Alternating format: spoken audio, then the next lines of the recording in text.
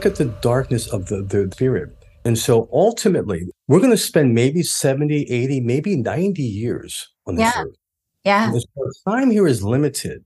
Yes. When you think about what happens to the soul, it continues. The Yes. body goes, the mind moves, dissipates, but our spirit lives. And so how we nurture our spirit determines where we go.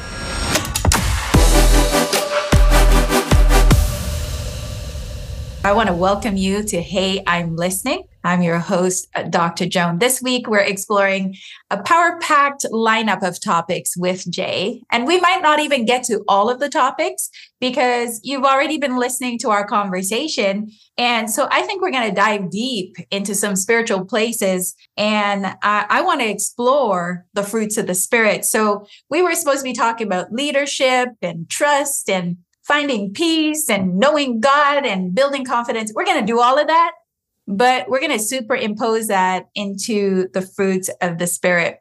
So welcome to the show, Jay. It's lovely to have you with me today. Thank you for having me. Absolutely. This week, as I've mentioned, we are talking about the fruits of the Spirit. And Jay, you listed off the fruits of the Spirit.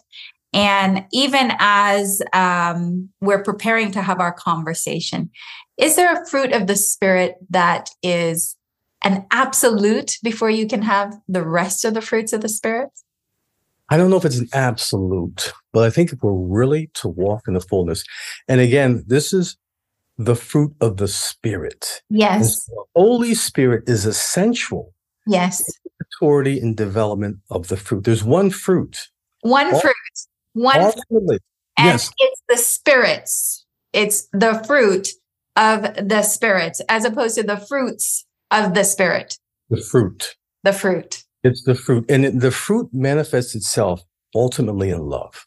That is the ultimate. God is love. Yes. And he said, they will know us by the love we have one for another. So ultimately, it's how we demonstrate the fruit of love. And love, when you think about it, Christ died. And if you look at the Gospels, I think all four Gospels mention that when they whipped him, they had lead-tipped whips. Yes. And so we begin to think about what he went through for us. The ripping, yes. Love that kept him. And in addition to the whipping, he was nailed on the cross. That's love. Yeah. Because there are some folks, I wouldn't go across the street. And so when you think about the ultimate fulfillment of the fruit is love, but the hardest. And so in the book, there's a group of women, a woman I've been mentoring for probably 6 years. Yeah. And the hardest difficult thing for them to do was to discipline themselves to read from Genesis, self-control, Genesis to Revelation. And you can read the Bible in about 72 hours straight. Wow. But it's difficult for people to discipline themselves. And so once you get into the habit of doing that, the self-control, the next one is gentleness. Yes. We are so critical of ourselves. We beat ourselves up.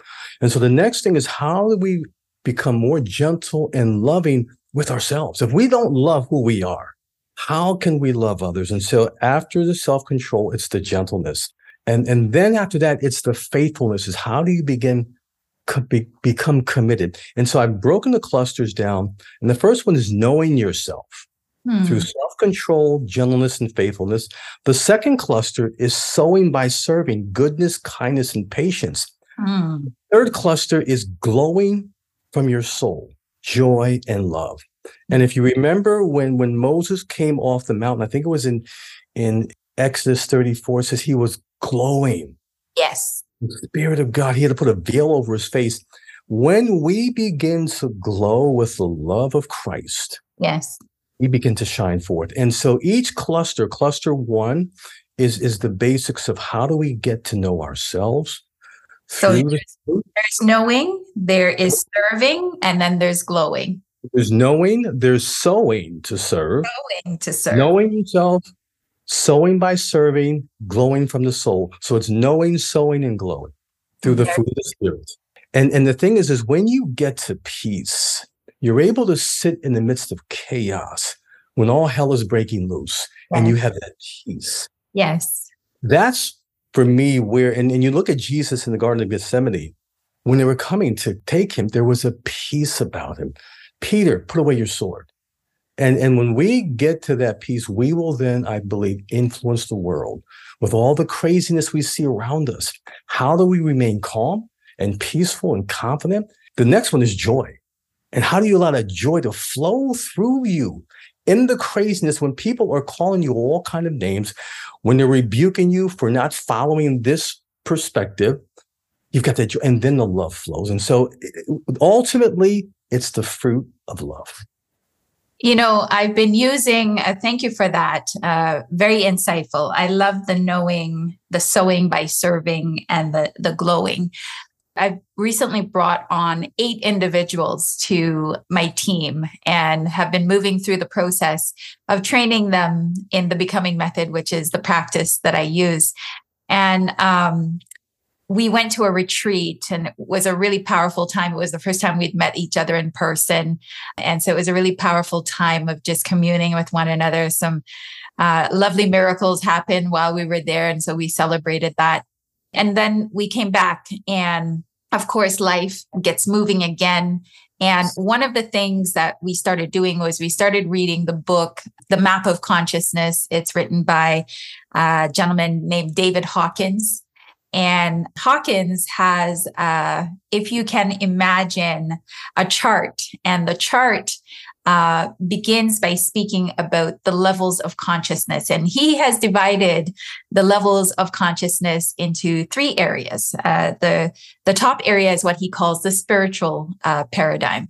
And so incorporates all the fruits of the spirit. And then he has a second paradigm, which he calls reason and integrity. And that incorporates things like courage, reason, acceptance, willingness. And then at the bottom, he has what's called the survival paradigm. And the survival paradigm are what we would call the dark emotions or the darkest states of being. And so he has at the very bottom, shame. And then shame is next to death. People who are very much ashamed are always in a space of pretty much wanting to die. And then he goes up to guilt, and then he goes up to apathy, and then grief, and then fear. And then from fear, it goes up to desire, and then up to pride. And after pride comes courage and all the ones that I mentioned. And then once you get to the spiritual, the very top of the spiritual is the light, the enlightenment of the individual. So I tell this long story because I started working with my team. And one of the things, in order to be an excellent team, one of the things that we strive for is to be in the spiritual paradigm. And so that means on a regular basis, I assess our team's level of consciousness. And so our team went from love, then it went to joy, then it actually went to peace.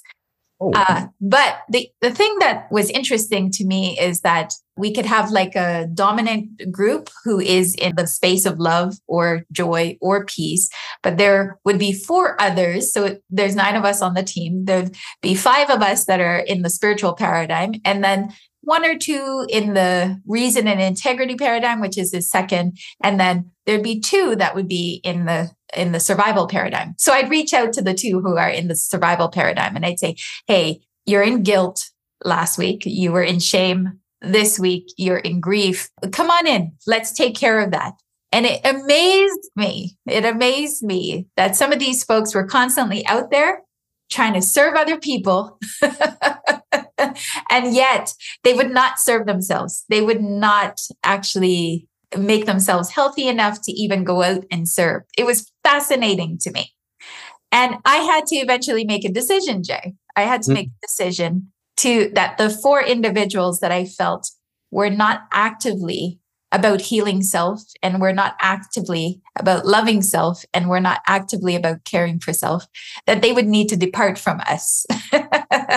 It's a decision that I had to make for business reasons, but I think on a regular basis, that's perhaps something that happens. I'd be interested in knowing your thoughts, but it struck me that you are very much in congruence with that upper level that David Hawkins talks about. And now the question that I have for you is, okay, so if there are these other elements, for example, the survival paradigm, and then, the reason integrity, which is kind of in between, and then you go up to what is called spiritual.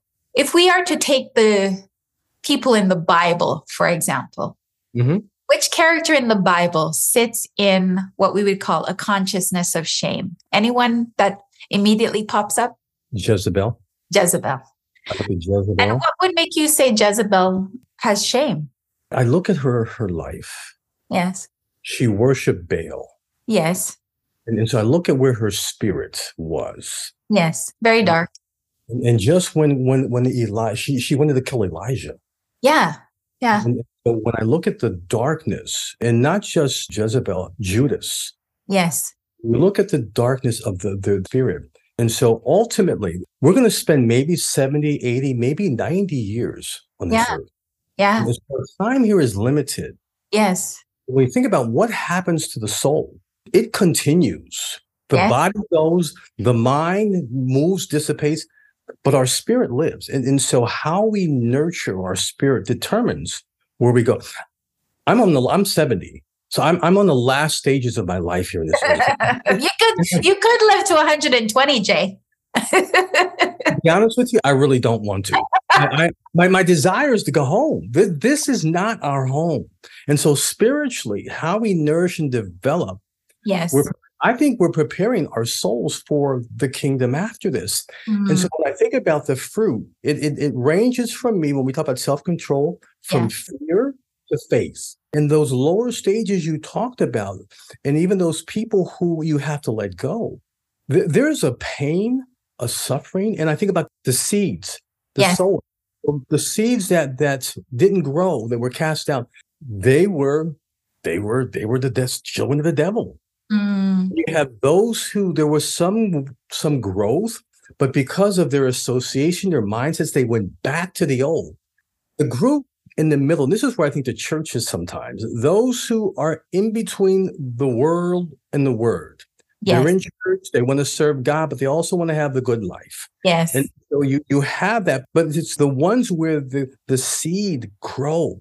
They produce 30, 60, 100-fold. Those are, for me, the seed that are spiritually sound. They are mature. And they're bringing those who are coming through this world into the kingdom through the spirit.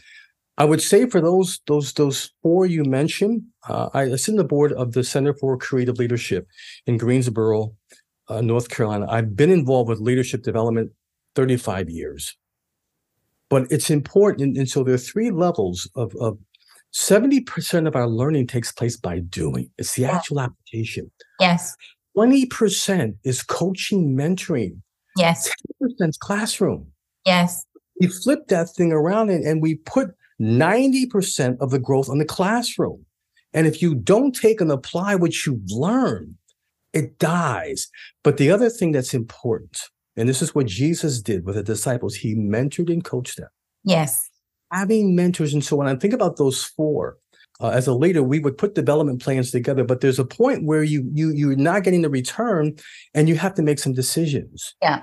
So you hope that those four will find and grow and take the feedback and develop themselves. But if your goal is to have a productive business, how do you take those who are in that middle to that higher level and develop those skill sets? And that's where the development piece is so important. And having development plans. One last thing I'll say before I shut my mouth is our leadership program. I worked at Yale New Haven Health System, so we were very close in partnership with Yale School of Management. Yeah. And we did an assessment. It was called the Hartman Value Profile, developed by Dr. Robert S. Hartman, who was very close friends with Abraham Maslow. People believe that he had a heavy influence on Maslow's hierarchy of need. Right. But the assessment forces you to take a look at your work life and your personal life. And is asking, are they in congruence? Because we don't stop being who we are when we go to work. We take that with us.